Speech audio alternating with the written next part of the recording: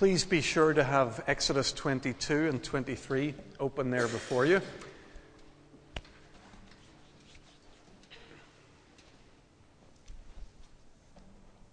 Let's pray. Father God, we've just been singing of how Jesus reveals your righteousness to us. We thank you for your word spoken and written, and your word made flesh in Jesus. Lord, help us to be people who pay attention to your word in all its fullness. And help us this evening as we come to this rather obscure part of your word. Help us to see more of who you are as we look at your word together. Amen. I want to begin by asking you to use your imaginations to help us enter into this evening. I want you to imagine that we're living in 3012, so about 1,000 years into the future from now. And I want you to think of us as like a conference of historians. So we're trying to work out about a period in ancient history. We're trying to build up a picture of what life was like in the UK in 2012. We've just discovered the statute book of the period, the record of the laws that were used at that time to govern the people. And by carefully looking at the laws, we begin to get a sense of what life was like in that place at that time. So we'd see, for example, that there was a minimum wage. It had been recently introduced. Whatever kind of a society that was back then, they seemed to try to protect employees from powerful and unscrupulous employers. We had noticed as well that there was a change in the law around about that time, the late 20th century, the early 21st, that lifted or reduced previous bans on Sunday trading. So a community that used to think that life was better when they had limits on how much time they spent shopping seemed to be changing its mind about that and saying, actually, it's fine or good to shop almost all the time. And looking at the law in 2012, we discover a rise in legislation regarding health and safety. We'd see a gradual redefinition of marriage and increasing provision for different kinds of partnerships. We'd see the increase of provision for recognizing the rights of people with disabilities to have access to public buildings and so on. These laws, if we looked at them and we looked at enough of them, would give us a pretty good sense of what life was like way back then in 2012. It'd give us an insight into the mind of the lawgivers, the lawmakers. What were they thinking? And it would also help us to understand what life was like for the people who lived under those laws. Okay, so let's come back to the present and use that same exercise, that same looking back at a set of laws from a previous time and a different culture. As we've read from Exodus together this evening, we've reached a section that records for us some of the laws that God had given to govern his people Israel at the time of their constitution, just after they'd come out of Egypt. Let's do exactly the same exercise. What do these laws tell us about that society? And more particularly, what do they tell us about the mind of the lawmaker or the lawgiver? That's an important question for the Israelites because they believed that their lawmaker and their lawgiver was none other than God himself. And Christians, those who follow in the spiritual heritage of the Jews, share that sense that the biblical law of Exodus is God's law. So as we come to it this evening, we ask a question: what does this law recorded in Exodus teach us about our God? And we'll go on to ask a second question too: what kind of a life is this law-giving God calling us to live? So what does the law tell us about God?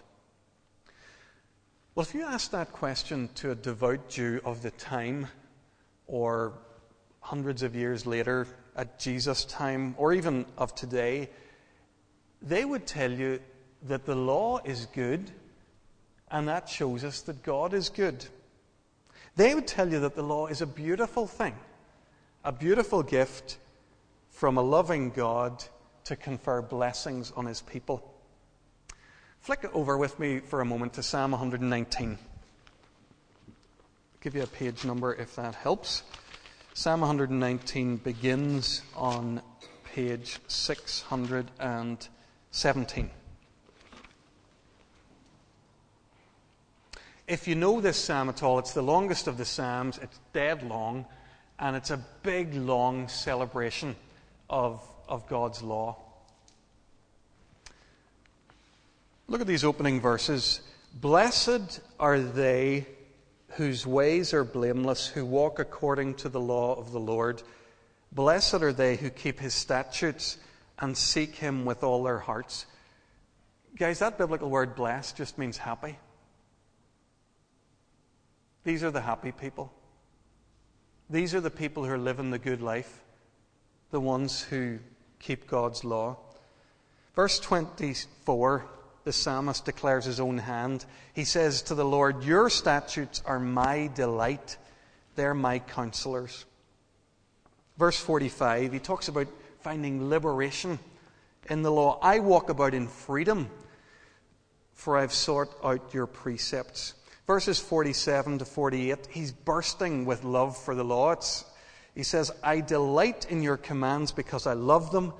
I lift up my hands to your commands, which I love. Verse 72, he makes it clear that he values the law more than anything else. The law from your mouth is more precious to me than thousands of pieces of silver and gold. Verse 97, I think, just about caps it all. Oh, how I love your law. I meditate on it all day long.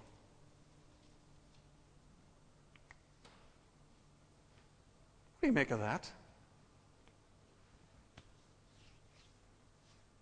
Does it seem weird? I mean, it's okay to talk about loving God, but to say that we love his law doesn't sound quite right, does it? Doesn't sound like the honest, natural, spontaneous response of any sane person. We don't tend to love laws. But that's exactly what this is. Here and many other places in Scripture, we see that the people learned to love God's law. That was the spontaneous response of their hearts. This psalmist, like many others in Israel, and many millions of people since, had grown to love God's law. How's that possible? It seems to me that these folks were getting a bit of a glimpse of just what a wonderful life God's law makes possible for us. For them, living among pagan nations with very dubious morals and human rights records, God's law was a wonderful and a beautiful thing to them. When you live in a world where oppression and slavery are rife, you're just delighted to see a God who won't stand for that kind of oppression. When you live in a violent world where the smallest indiscretion can be met with the most brutal, violent retaliation and revenge, then you grow to love a God whose law puts limits on that kind of vengeance. If the nations around you are practicing infanticide, child sacrifice, then you're delighted to see a law where the God says, no, don't sacrifice your children to me. Dedicate your firstborn sons. If we lived in that kind of a climate, then maybe too we'd be saying with the psalmist, oh, how I love your law. I wonder whether we realize just how much we are living the life that the psalmist is. That we too live in a community that's underpinned by the law of God revealed to us in Scripture. Modern-day Britain, so much of our country's law is based on and influenced by the Judeo-Christian worldview derived from the Bible and the biblical law. And I doubt that most of us here have ever thought about that very much, what the benefits of that really are. Take, for example, the story that hit the news this week. So it turns out that vulnerable men from Britain and Ireland have been brought over to Europe to work in almost slave-like conditions. They're being trafficked and ending up there working for minimal pay, awful conditions, very long hours. It's the kind of story that outrages us when we hear it. Well, if we'd grown up in some other cultures, if we didn't have the blessings of being underpinned in our culture by the values of Scripture, then that kind of activity, we wouldn't bat an eyelid at it. It would be the most natural thing in the world that vulnerable people are taken advantage of, and that the ruthless and the strong get to have it their own way. Or take the trafficking of women into Belfast for a growing sex trade. We find that abhorrent. But in many other cultures, you wouldn't really have a big issue with it. Women are weak. They're ripe for exploitation. Men are entitled to have what they want, whatever the cost to the women they exploit. That's a common enough view in cultures that are not underpinned by the worldview of Scripture. I wonder, have we started to get it yet? Have we come to see God's law as a beautiful thing? That this really is God's invitation to the best kind of life that there possibly is? Or do we still imagine that going with God, that living according to His law, will be some sort of second best?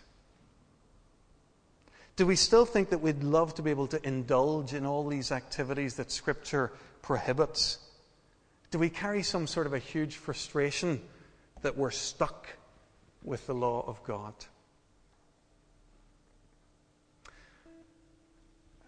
I guess for a lot of us, there's still an element of that in our lives.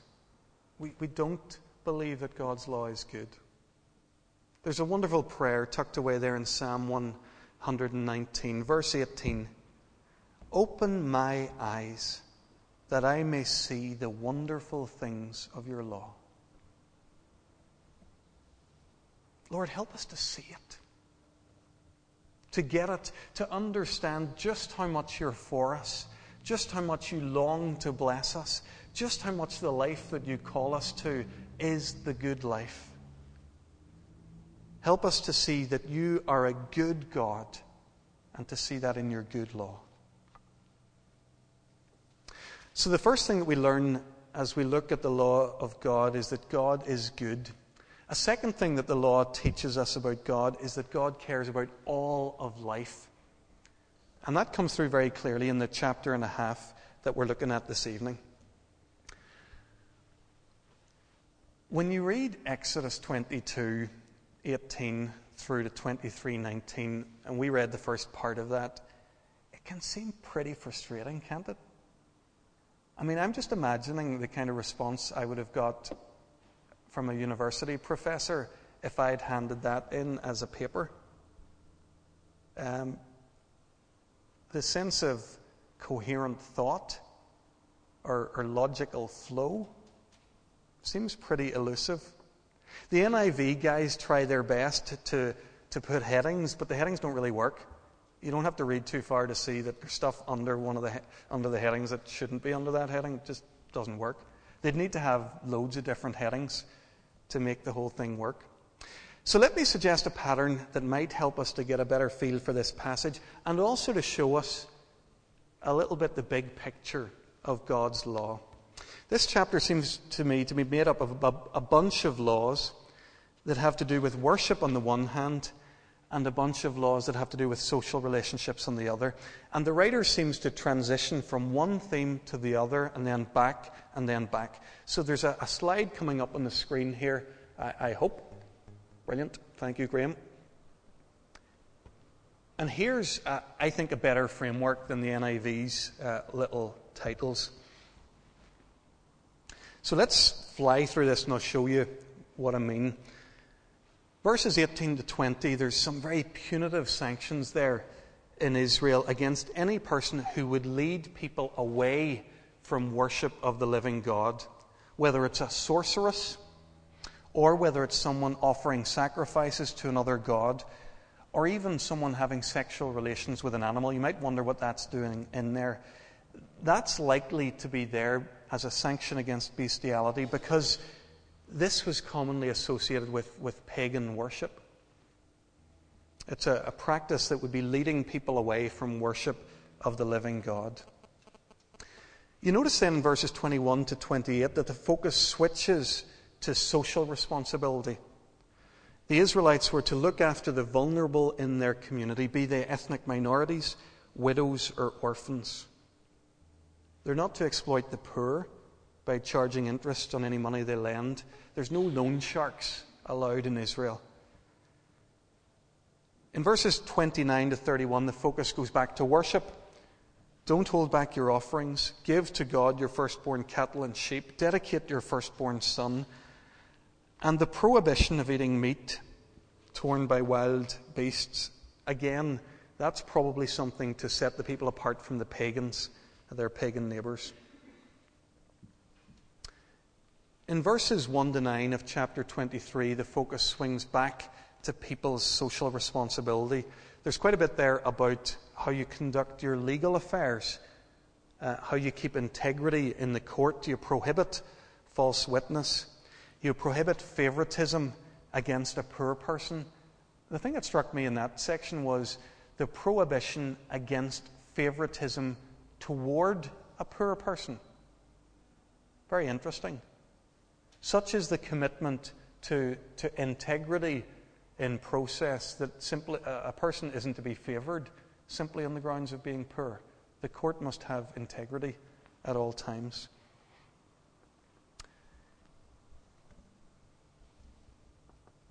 And there's a section there, or in verse 4 of chapter 23, there's a part there that I think anticipates Jesus' call to love our enemies.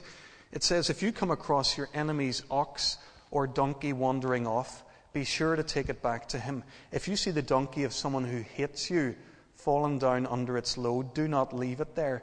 Be sure you help him out with it. That's pretty different stuff. There's nowhere in our laws you can find any stuff like that about looking out for your enemies. Finally, in verses 10 to 19, the focus is back on worship matters. The people are to enjoy a Sabbath rest. Not just the Israelites, but their servants and any immigrants among them, and even their animals. Even the land is supposed to get a rest and is to remain unharvested so that the poor and wild animals can have their fill. And the whole thing, this brings to an end a section here in Exodus of law. The whole thing ends with a call to celebration. Celebrate the feast of unleavened bread. Remember that I rescued you from Israel. Celebrate the feast of the harvest with the first of the crops that you bring in. And once the harvest is all in, have another party just because it's all in. What a wonderful God who makes it his business to make sure, who gives us laws to say, make sure you get a rest and make sure you party plenty. That's what we were saying a moment ago. The law demonstrates the goodness of God. A couple of things about this twofold emphasis of the law at this point. The worship provisions made it clear that Israel, the people, were to love God. And the provisions about social responsibility makes it clear that it's equally important to love other people. Love God and love other people. Haven't we heard that before somewhere? Matthew 22, the Gospel writer tells us of the occasion when an expert in the law tested Jesus with a question. Teacher, which is the greatest commandment in the law? They're trying to trip him up. They're trying to get Jesus to incriminate himself. And Jesus just quotes from the law. He quotes Deuteronomy chapter 6. He says, love the Lord your God with all your heart and your soul and your mind. He says, this is the first and the greatest command. And then he quotes Leviticus 19, love your neighbor as yourself. And he says that all the law and the prophets hang on these commandments.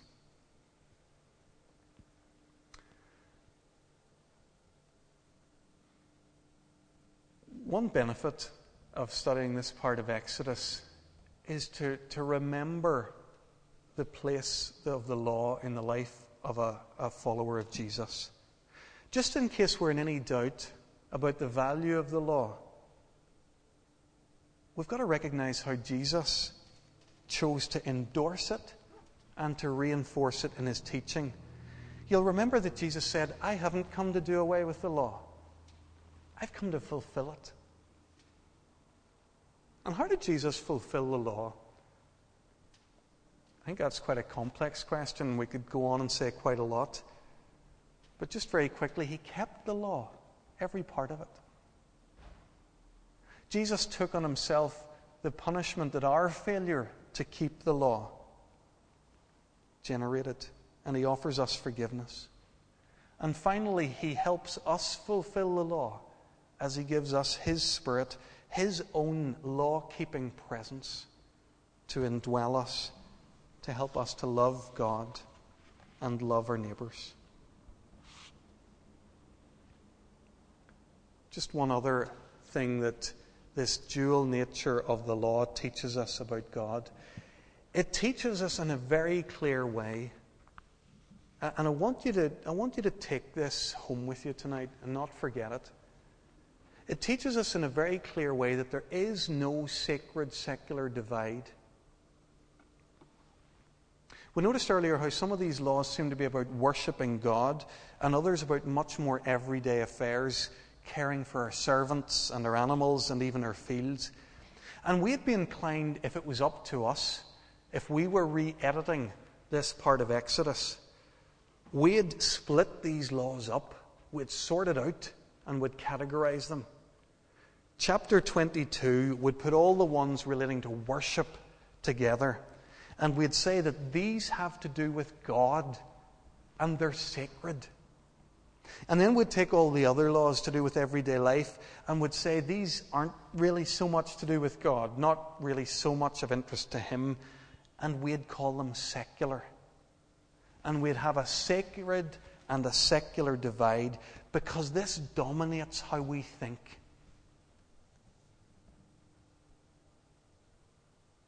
We imagine that God's only interested in some stuff, in Sundays and in church and in Bible reading and in mission teams.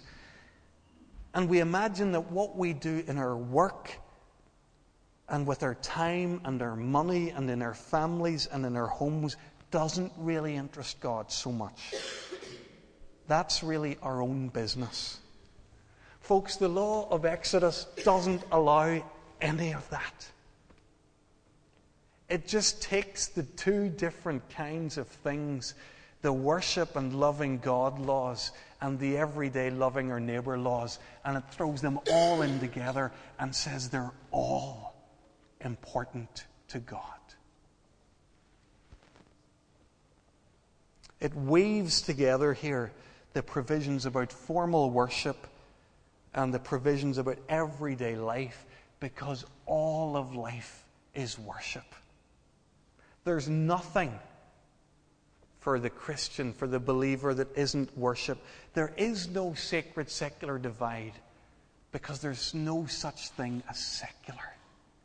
Everything under God is a beautiful thing, ready to be redeemed and to be holy.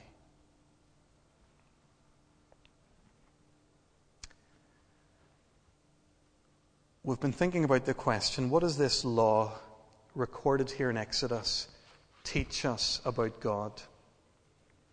It shows us that God's good.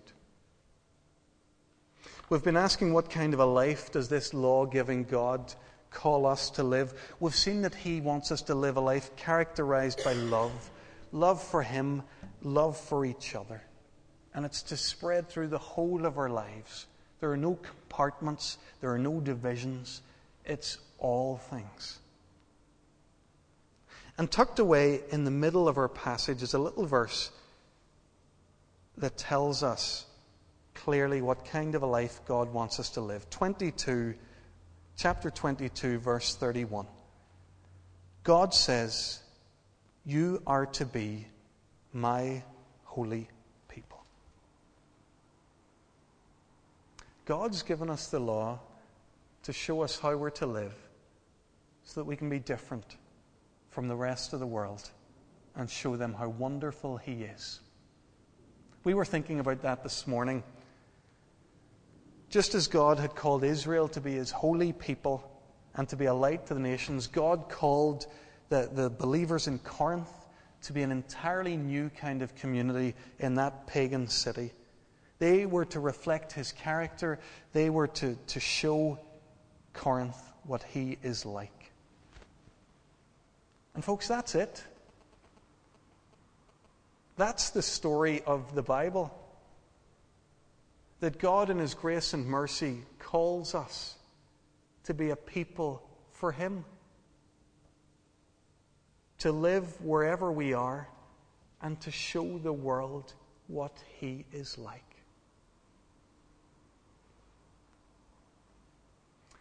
I'll close with a wee story that someone told me. I don't know if it's true, but that's the preacher's motto. Never let the truth get in the way of one of these stories. Chris Wright. You've maybe heard of Chris Wright. He's a Northern Irish man originally.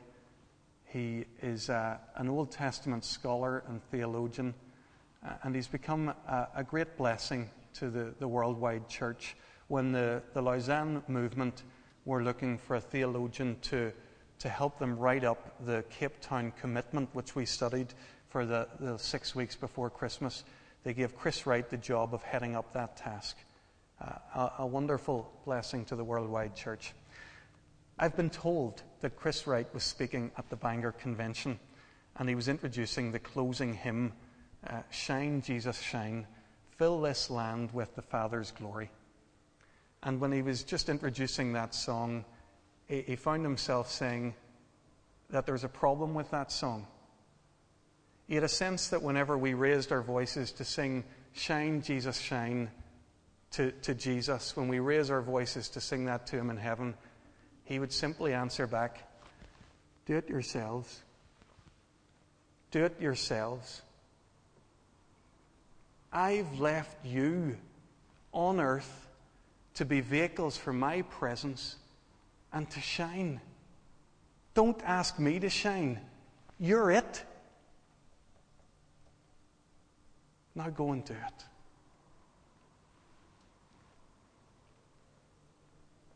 Let's pray.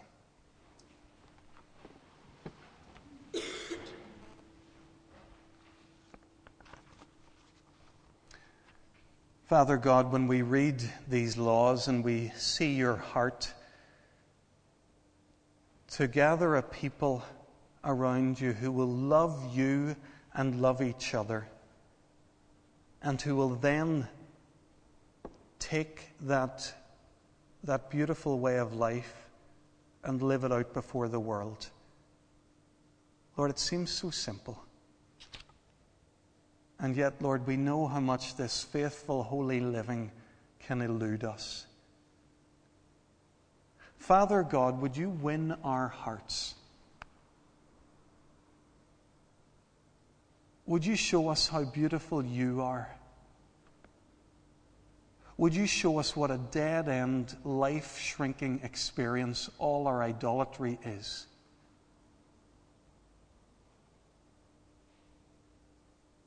And would you make us a holy people for you? Would you do that for individual ones of us here in this congregation?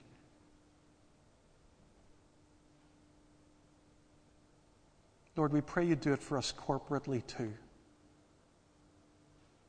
That we would be holy, that would be different in all the ways that your loving presence makes people different.